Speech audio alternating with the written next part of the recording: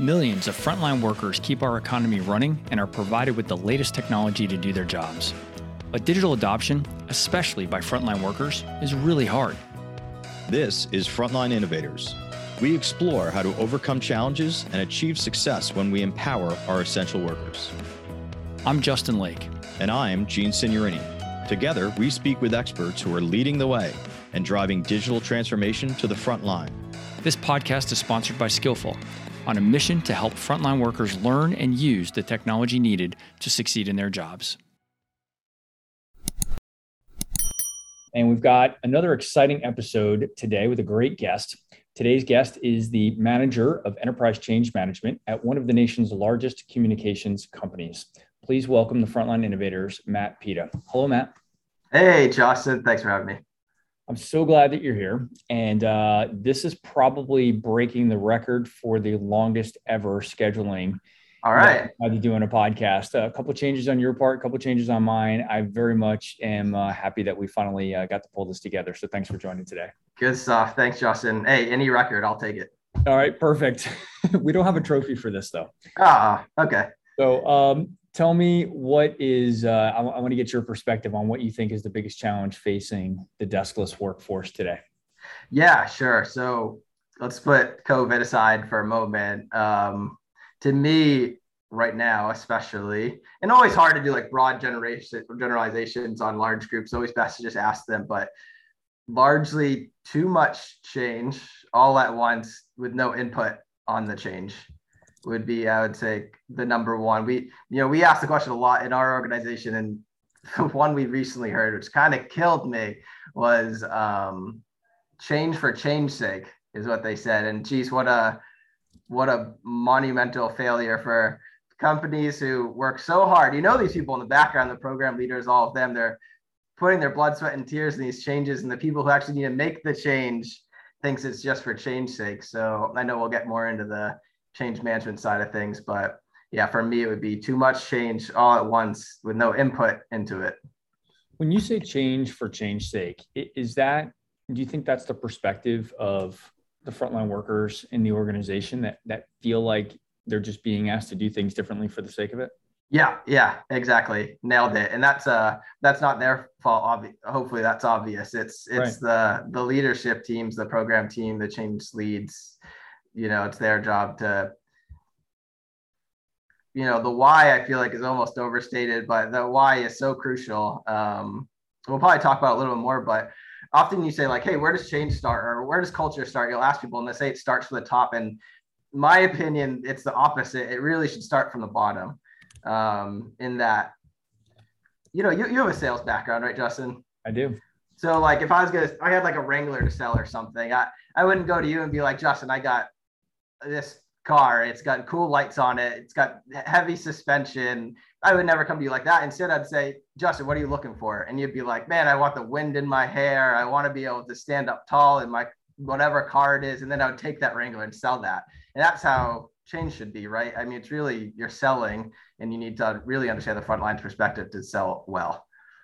I've learned so much from guests on the show, and already now you're reminding me of the similarities between marketing. Yeah, exactly. Yeah. Vernacular change management. And it really is, they are art and science of persuasion and bringing humans along with an idea. And this show has helped me realize that so many times when we think of big transformational projects inside large organizations, we've gotten way too focused on the what and the how, about the technology itself and the new database and the new, the new capabilities that this new system is going to bring us. But we lose a lot of our audience by not really helping them understand, what's in it for them. Yeah, nailed it. Yeah, I couldn't have said it better myself. Especially in digital transformation, technology adoption, you're developing something, you get a bunch of centralized leaders in the room and they're like, yep, this is it. This is the right direction. We got it. And they're like, oh, probably, they usually do the right thing, right? Somebody's usually like, oh, check with a couple of our frontline leaders or maybe even the frontline. And then it kind of stops because people are busy. And so they usually, sometimes it happens, sometimes it doesn't, but they'll go to one or two right? They'll just go to a couple just to check the box, and they'll be like, hey, and they'll list all these cool features. They won't talk about the challenges. And of course, they're going to be like, yeah, sounds great. And then they'll end up, usually they throw out like a minimally viable product that isn't actually minimally viable. And that's one of the, biggest mistakes we see in tech adoption today. But yeah, to your point, exactly that marketing. Whenever we get a new change manager and they have marketing background, it's a good sign. Yeah, that's good. Well, let's before we get too far down all the change management topics that we want to talk about today, let's get a better understanding of you and your background. Tell me all the way back to how you got started in your career and your education, and a little bit about your professional journey. Sure. Yeah, I'll be brief. Give you a little professional and the personal side. So professionally, education-wise, industrial organizational psychology, PhD. Most of my career, or majority, I should say, barely, spent at a Big Four consulting firm doing org transformation. Today, very fortunate to be in one of the larger communications companies in the country. Most of my career has been org transformation, change management, tech adoption, employee engagement, which is probably my passion, retention, leadership development. So that's kind of been my world most of my life, I would say.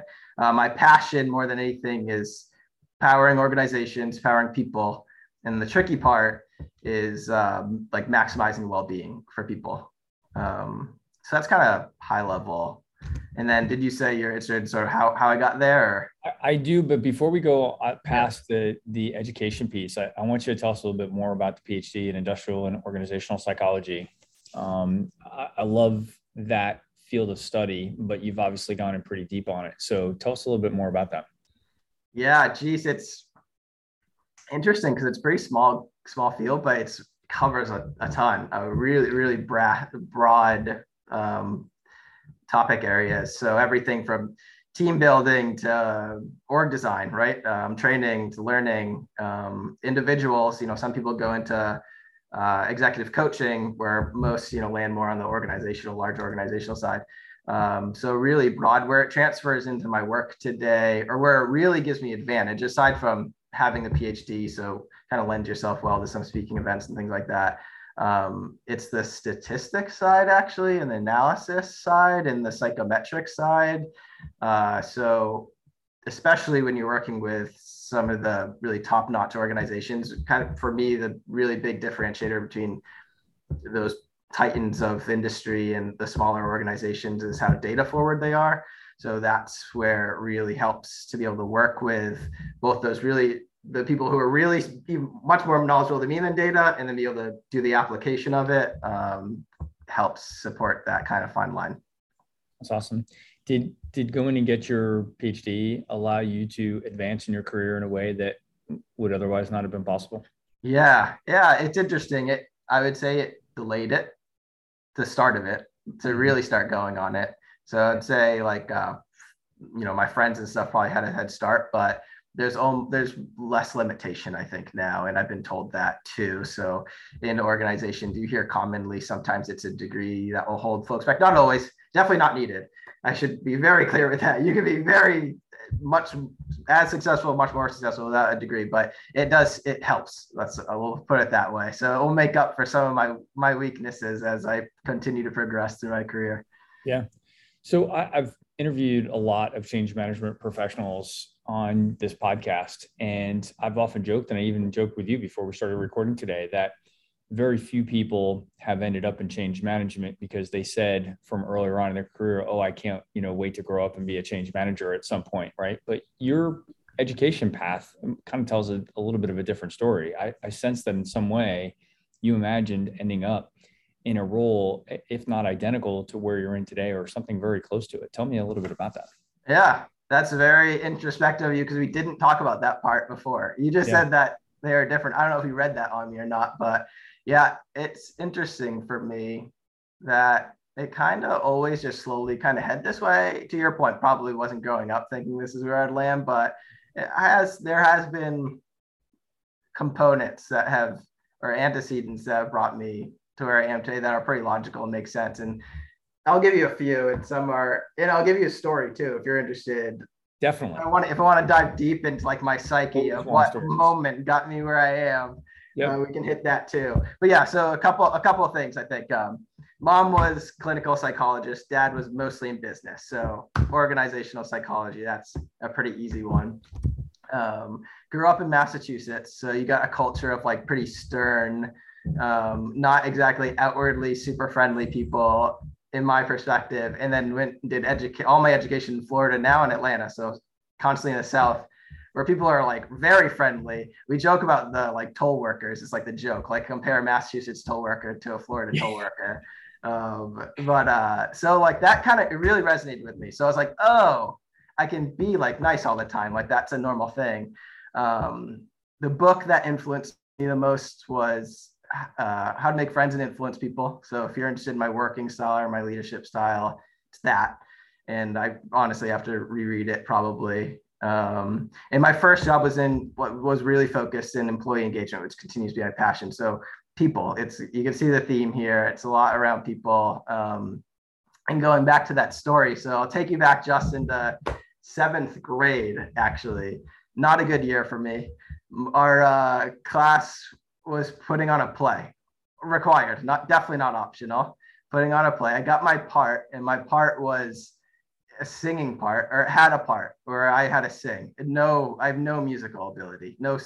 Still can't sing. Just thinking about your experience. Never could. Yeah, 7. Yeah, exactly. You have to sing in front of people. Yeah, exactly. So you got the deal. I have a flashbulb memory around this, so I can remember it like it was yesterday. That's how anxiety-inducing it was. And so I just remember being on the stage. Everyone's stage exit right. It's only me. Spotlight on me. Can't sing, so I'm quivering through it every moment, thinking, should I just leave? Should I just stop? And then I remember going backstage and just like head and hands, like crying over, I didn't know at the time it was anxiety, but like over that level of anxiety. And it took me a really long time to not be terrified of public speaking. You might be able to hear it, my voice, even just thinking about the moment. But I had such a passion in it. I worked on it, and I love it now. Well, Matt, I want to surprise you on the show because we have a recording of that we're going to yeah, exactly. But anyway, you get the gist. So like I said, passion, like individual performance, powering organizations, and well-being. You can see how it kind of all kind of encompass in that moment for me. I think if you want to dig deep into me, that probably where it kind of all started. So I think that's a great segue into some of the change management conversations, because I think one thing that I've realized, and I regret that this only became evident to me in the last few years, is that a lot of the challenges with technology adoption are rooted in insecurities and anxieties that our user population have. And I've told the story. There's a guy named Eric. I must have told the story 1,000 times now. Today will be at least 1,001. About he was a truck driver at an organization that we work with, and I got to go do a ride along with him. It was 2:00 in the morning because that's when these guys do their deliveries. And we were talking about technology adoption, and he used words like stressful and anxiety and angry, like about all of these changes. And it made me reflect back on a lot of the interactions that I had with other men and women on the front lines. And I realized that they weren't just being difficult for the sake of being difficult, right? That they had some real genuine emotional responses to what we were trying to do. And to me, and maybe the project teams that I worked on at the time, it was very matter of fact, like, hey, we're trying to improve the technology. We're trying to make things more efficient. We're trying to better the company, right? To us, it was very matter of fact. We understood the vision. And I think I greatly underestimated the emotional response that those folks could have. And it's really shaped my thinking going forward. I've had a handful of experiences before and since that conversation with Eric that have really shaped my thinking about that. But it's a real response. And I think to ignore it is actually to set up the whole transformation initiative for failure if we just ignore it and act like we can just kind of plow through it as if it doesn't exist.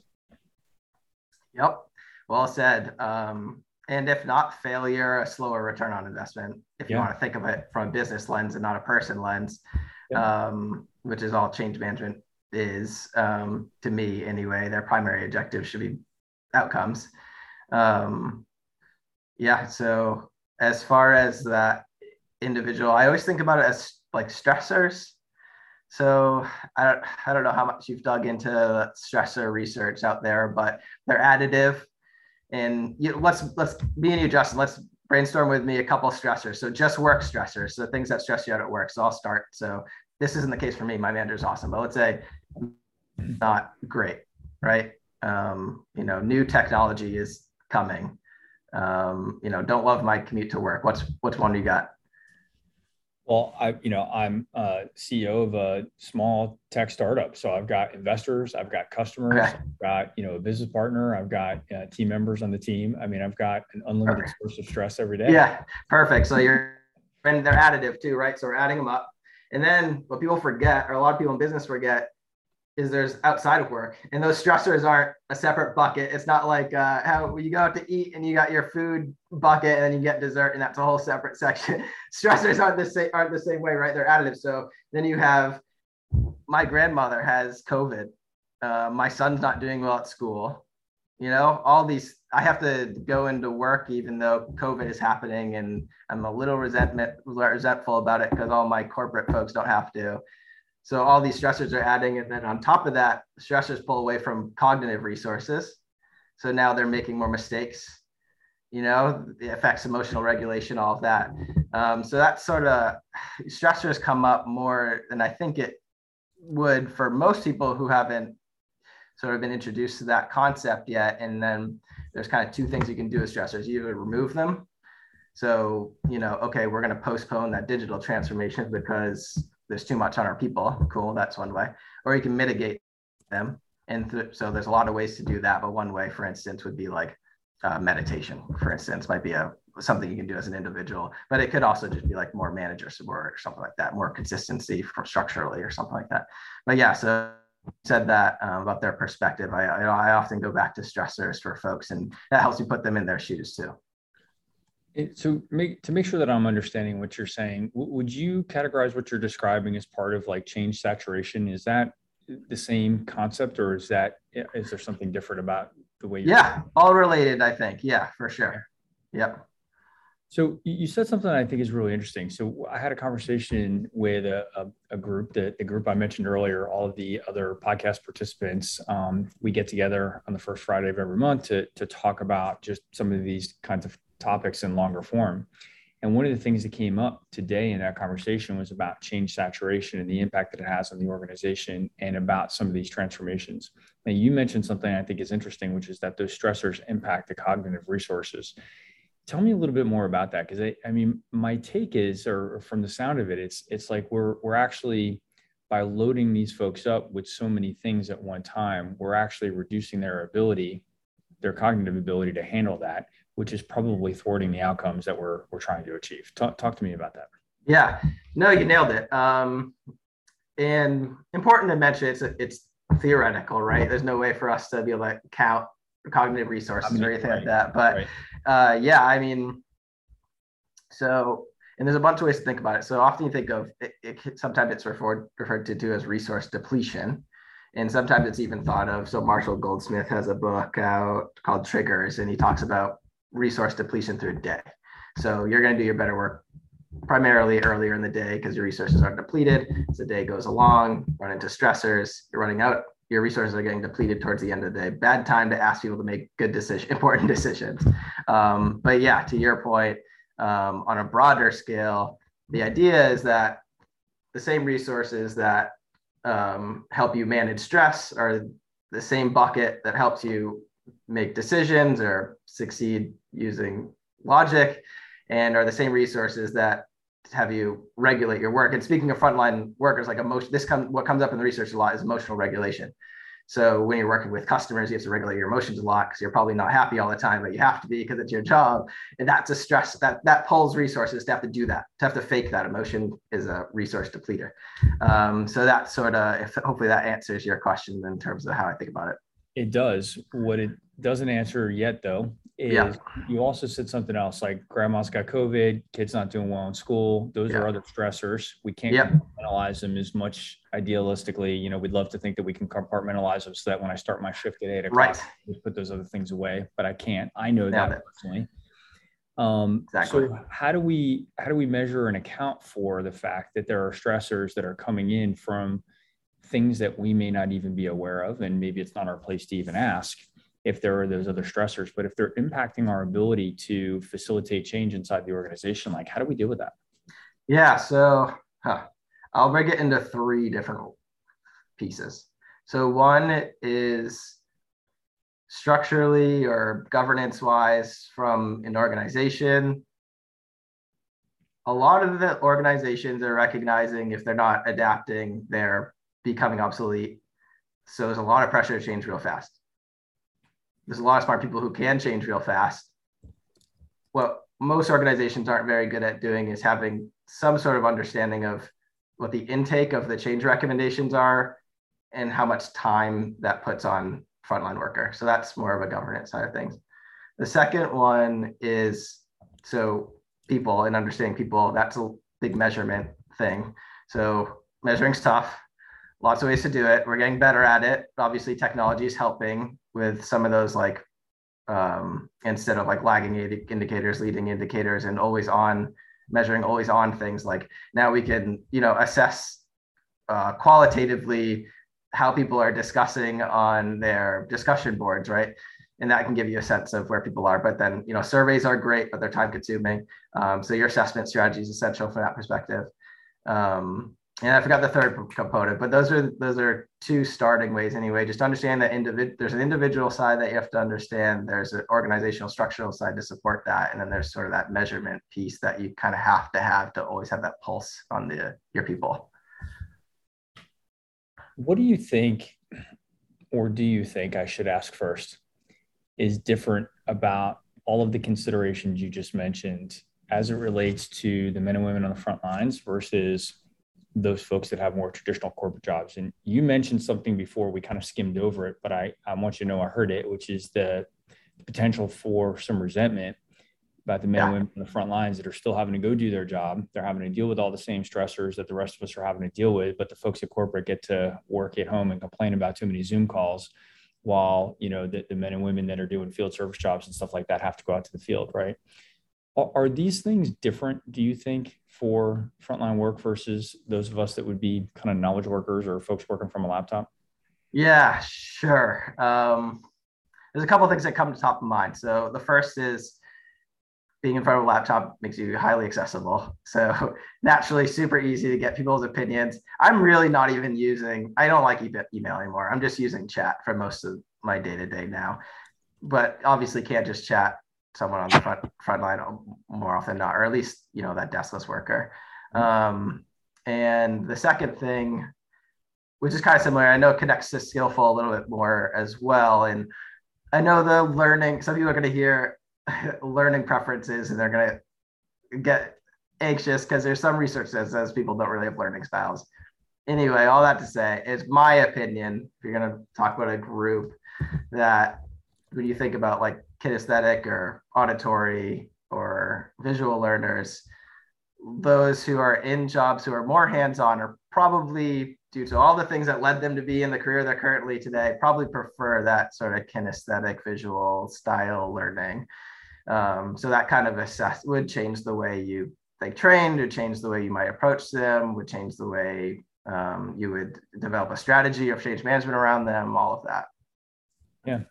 Have you noticed, because you mentioned something else earlier that I think is really important too, and I've already taken so many notes, I got to scroll back up to go find it, but it was about the time issue, giving the men and women on the front lines the time to absorb the change. And this is about the fifth time this conversation's come up with me just this week. Yeah. And that is that I think this is one of the areas that's really different. And I want to explore to see your take on this, but I feel like the men and women that have more traditional corporate knowledge worker jobs have a little bit more time elasticity to be able to support the change that's coming at them. Whereas the men and women on the front lines, I talked to a retailer this week, they're strapped for resources on the retail store floor. So for taking people out to absorb change, to take training, to do development, professional development, that's time that they're not on the store floor providing improved customer experience, right?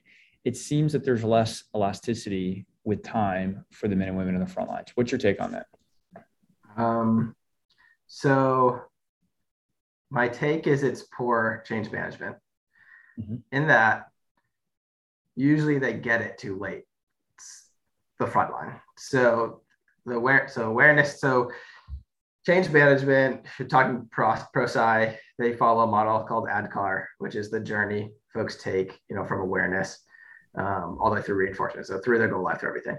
And awareness for some organizations, believe it or not, some people, this might be a surprise to, awareness for folks starts after it's live. So, which is like almost hard for me to say, but I've seen it before for sure, where something's live or something's changed, the process or a technology is released, and then that frontline hears about it, and then there's pressure to adopt it, and there's little consideration of anything else that's going on at that time for the frontline. So that's a huge error on the change management side for me. From that awareness perspective, I mean, their input should be there from design. So if you think of, and now now I'll cross into a different model called ADDIE, which is the training model that kind of talks about the end-to-end life cycle of training. And so that starts with assessment, design, then you develop the training, then you implement the training, which is actually the training itself. And there's evaluation where you're evaluating how well it was and reinforcing it. And so usually, more commonly than not, the first time frontline gets it is implementation, if they even get training. Really, they should be brought in or at least made aware towards in the assessment phase, right? They should be a part of assessment, and you should be assessing what you're doing based off of their perspective, which kind of brought me back to, instead of leading from the top, almost it should be the opposite. So that's one thought. And then to your other point on being conscientious about time availability is training, right? And how you train. And that brings me to throwing out a lot of terms here, but asynchronous versus synchronous training. And so asynchronous training, we'll start with synchronous training. So just think it's all synced. So synchronous would be we're bringing everybody in at the same time, synced together to have a conversation at 2 p.m. tomorrow.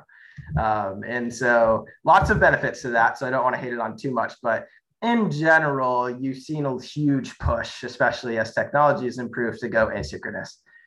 How I think about synchronous training, or the downside of it, is, are you a sports fan at all, Justin? Not as much as most of the other guys here in the office. Okay. So take basketball, for instance. When a team starts, I'm familiar with basketball. Okay. So when a team starts, like, they start getting a real rhythm, right? And they're really dominating the other team. What does the coach do on the other team? Call the timeout, right? Yep. Why do they call it timeout? They call it timeout because they got to get them off their flow, right? And there's a lot of great research out there on flow states and things like that, and get them off their momentum. And to me, synchronous training is like calling a timeout on your own team, right? So, you talk about direct and indirect costs. There's a lot of indirect costs to having someone stop their job, get into a training, get out of a training, go back to what they're doing. And so that's kind of where possible, and obviously there's a lot of factors here, there's a lot probably of strength behind asynchronous training and letting people learn themselves or learn on the job at the same time they're doing it with faster feedback. Before we go past that, I want to go back to something that you said just briefly at the beginning of this, that there are actually some benefits to synchronous training. I'd like to explore that, right? I'm obviously, passionately involved in an async, training platform, but I'm curious to understand what some of the benefits are that maybe an async solution is leaving out. Yeah, so it's not always done well, synchronous training. Sometimes you just get, I mean, probably more often than not, you go in a training and it's a speech and you're just listening. But the value of synchronous training should be the power of discussion primarily, and that you can have active discussion and you can share ideas between the people who are attending as well, right? Yeah. So your audience can learn from each other. And then that creates a network for further growth in the future, builds up some of their support networks, things like that. So it lasts, well beyond training. So I would say that's kind of one of the key things. And there's just sometimes, topics that require depth discussion and long Q&A sessions to really understand the intricacies of it that are tough to pull off with asynchronous training methods. When when you first were responding to the elasticity of time, you responded by kind of talking through ProSci and ADKAR and specifically the awareness phase of the ADKAR model.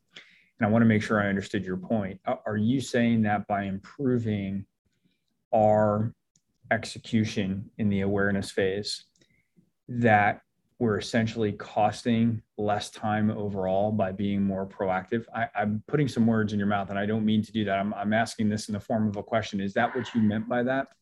Yeah, it's a lot of things. That's one of them. The other key part of why the general trend in change management is bring people in early and inform them early. There's an art to that. So I don't want to say earlier the better. That's probably not the case.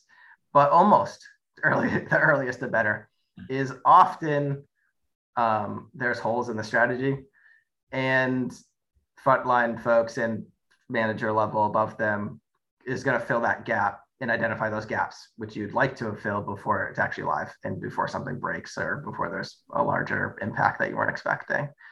So yeah, twofold. That informing them early allows them to start digesting it. A lot of these changes are really big and they have to be brought out in pieces. And you can't do that all right before implementation or in a single training.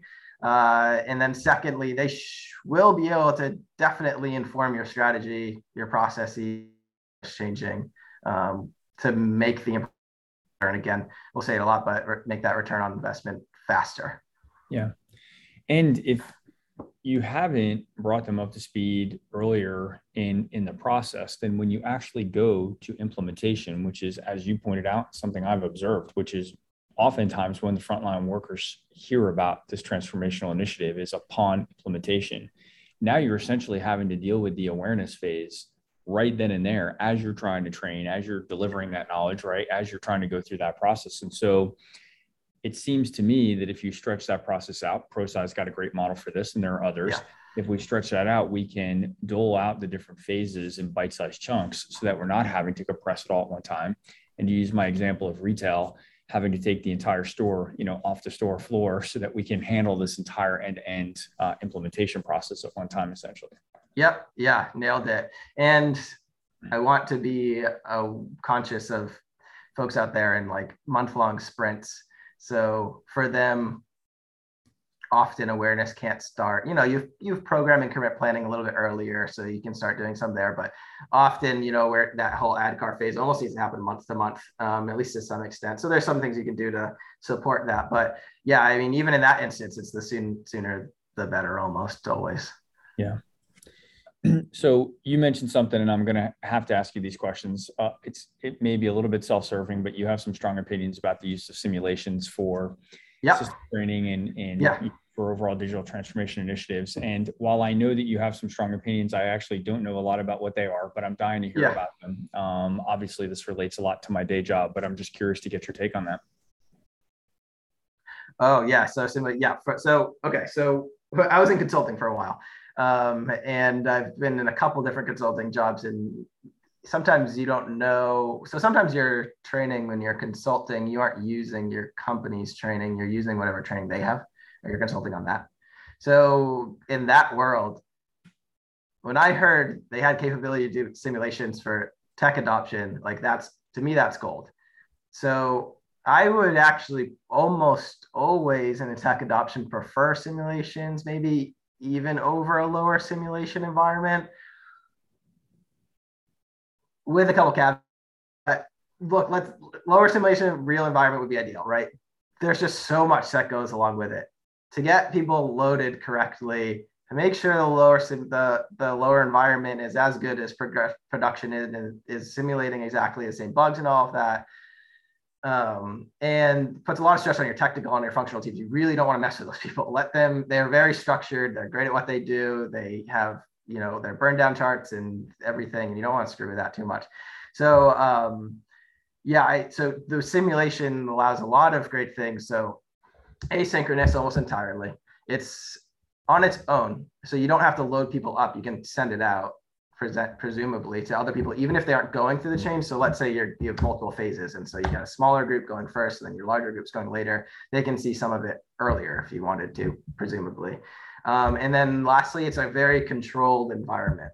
So especially as somebody is first learning how to do something or how to use a new functionality, you can point them towards where they should click next or what they should focus on, where sometimes just dropping somebody into a large environment is pretty over consuming, and having them starting to develop, call them mental models, developmental models and how they should be using it can get a little too complex when you have so much in, some things like Salesforce where there's a lot of buttons to click, a lot of places to go, most of the functionality you're not even using. So yeah, there's another benefit of simulations is being able to show at the same time as they're learning it on their screen, even better, how to go and where to point. And then they can be used afterwards. So let's say you forgot. There's no going back to the lower environment. You're just thrown in this larger environment. Some organizations have built-in layover learning on their actual production environment. Most don't. But you can go back to the simulation now, which is, so helpful. So you can go back to like home base and start back with the foundations. Yeah. Something that you're reminding me of that kind of ties back with the concept of, or the thought about anxiety and the impact that it has on users. We started getting some feedback from users about I'm just going to use a general term of kind of paranoia of learning inside a live environment, and that they were concerned that they were going to break something, right? We got a lot of different feedback, various ways of saying we were nervous about using the system because we didn't want to do something wrong. And that was really an interesting perspective to me, because I don't enter into things like that with that same natural hesitancy. Maybe I have too much confidence for my own good sometimes. And when it comes to that kind of thing, I would have been petrified singing in front of an audience in seventh grade. Okay. I don't have confidence there. But when it comes to technology, I'm generally pretty comfortable going into that. I don't get nervous about it at all. So it didn't occur to me that others enter into that process with it's really paralyzing, that they're really nervous that they're going to make a mistake and that they'll be called out, or that they'll break something and cause irreparable damage or something like that. And so that wasn't obvious to me until we started getting some of that feedback from real humans on the other side of that. And it made me realize that the idea of simulations, part of it is not just giving them a simulation, it's actually letting them know that it's impossible for them to break something. So to the extent that it's possible, we want to convey to them that no matter what you do, you can't break anything here, right? So this is your opportunity to go learn in a safe space. And, again, to the extent possible, lower your anxiety so that you can feel comfortable and really open your mind to learning. And then only when you're ready will you be dropped out, into the deep end, where then you're going to actually be in a production system. Yeah. And then to add to that, going back to the business case of it, in your exact scenario for simulation, go live, they're off and running, right? The alternative, which would be like a lack of change management or non-managed change, would be they're thrown into the deep end, right, on day one. And we've seen this happen. So and this happens a lot, especially in Agile. So thrown in the deep end, they go in, they have all the anxieties you described, which was an interesting insight I hadn't thought of. But on top of that, maybe that functionality just isn't good yet. They threw it out there too early. So they try it, it sucks. So they're like, all right, I'm not going to use this for a little while. So we've had instances where they tried it, which is great. It's exactly what we want them to do. Stopped using it because it wasn't ready for them, because bad job finding out if it was going to be minimally viable. Then they improve it. So they make an enhancement the next month. The employee doesn't know about it. So they don't use it for 6 months. It's 6 months later. You have zero return on your investment on all your sunk costs on developing that functionality.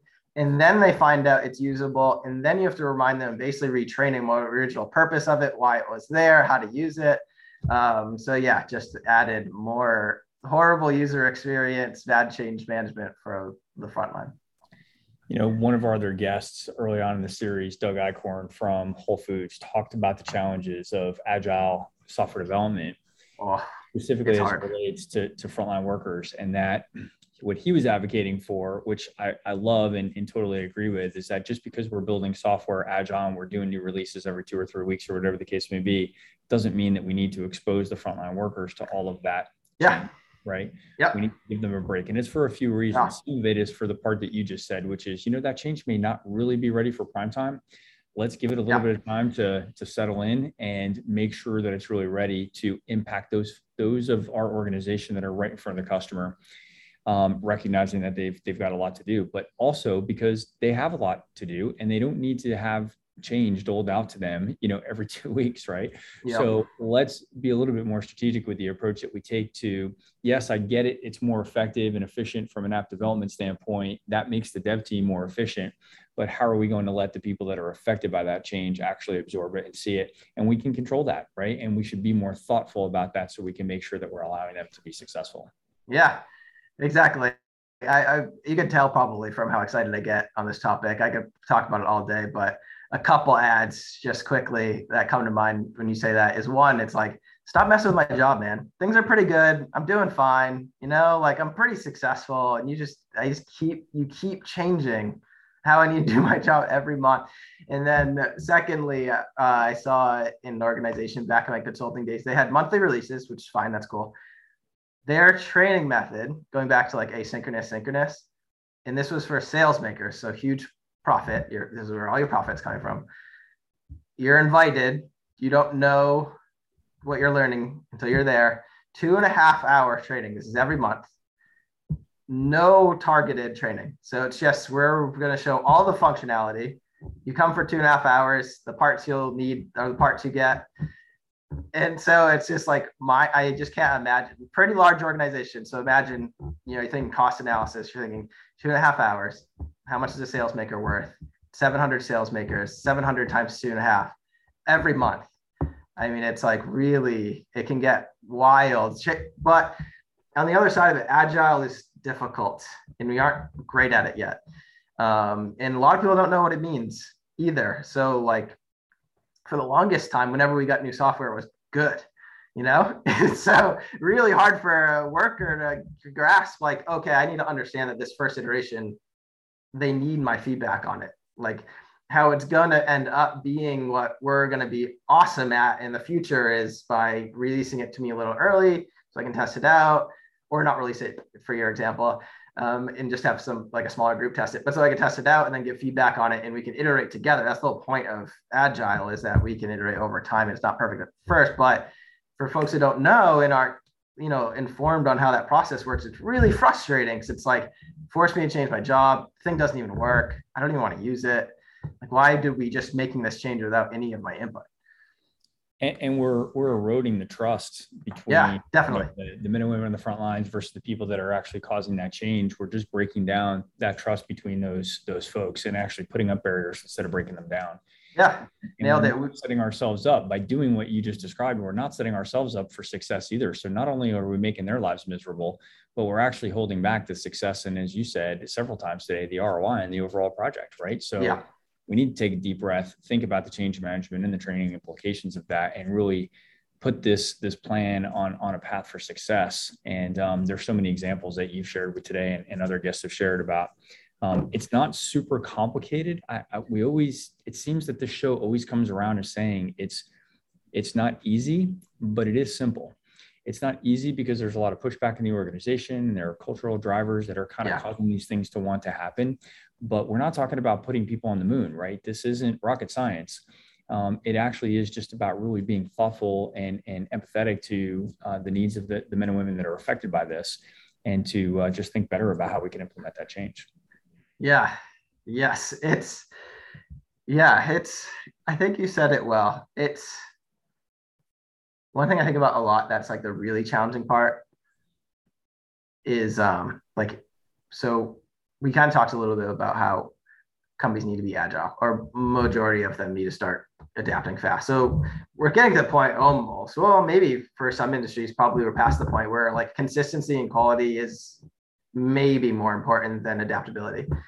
So organizations need to change, right? So they're kind of forcing agile on the people without the culture being ready to accept agile.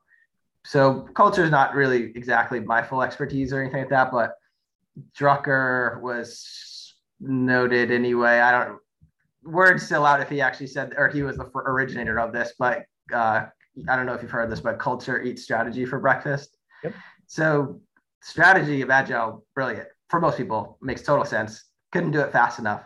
But if your culture is not there doesn't understand it, isn't ready to adopt it, it's not going to be successful. So you have to have, I almost think almost every organization right now should have a couple key programs. One is around change management, improving maturity of change management down to the leadership level, or even the frontline level, I would say, but leaders should have at least some level of onboarding training of change management. And then two is like a culture of agility.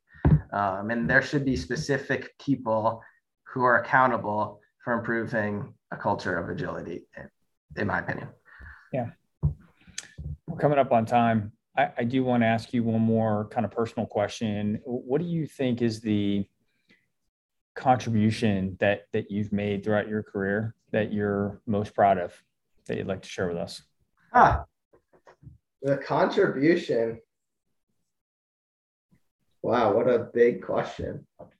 Those are the other ones about business were so easy, and now you have to turn the camera back on me.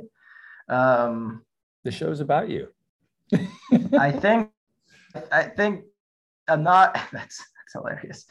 That's so I'd like to think I'm not in my latter stage of my career yet. So I'd like to think I'm just getting started, but I think it's developing other people to think more about people. It would be what I hope my contribution is so far, but if I leave something behind, it would be developing others, I think. That's a fantastic way for us to wrap up the call today. Man, I really appreciate you joining, and I'm glad that even though it took us many months to finally get on the books, that we were able to get this done today. So Matt, thank you very much for your time. Hey, thank you. I appreciate it, Justin. I got a chance to check you all out, and I love what you're all doing. You heard how passionate I was about simulations and things like that. Super excited to check out more of your podcasts for sure and get to know some of your other past guests. So I just appreciate your time as always, and looking forward to staying connected. Well, as I've mentioned, our guests of the podcast, after we do the recording, get to come and participate in something called the Frontline Innovators Council. That is a private group that we have on LinkedIn, and we also meet once a month on the first Friday of every month to share ideas and ask questions of one another. It's a great format for networking and just collaborating with others across a variety of industries and companies. So we'll be welcoming you into that organization and look forward to your participation there. For our audience, I do need to wrap it up. I hope you found this conversation as enjoyable as I have. And if so, please share and rate the podcast. 5-star ratings, specifically with Apple Podcasts, really help ensure that it gets promoted to other professionals like you that are innovating on the front lines. The podcast is sponsored by Skillful, the mobile digital adoption platform for deskless and frontline workers. Visit the website at skyllful.com. And we're always looking for other guests on the show. So if you know somebody out there innovating on the front lines, we'd love to hear about it. Reach out to me on LinkedIn and share your story or their story, and hopefully we can get them on the show. Matt, thanks again for your time today. Thanks, Justin. Take care.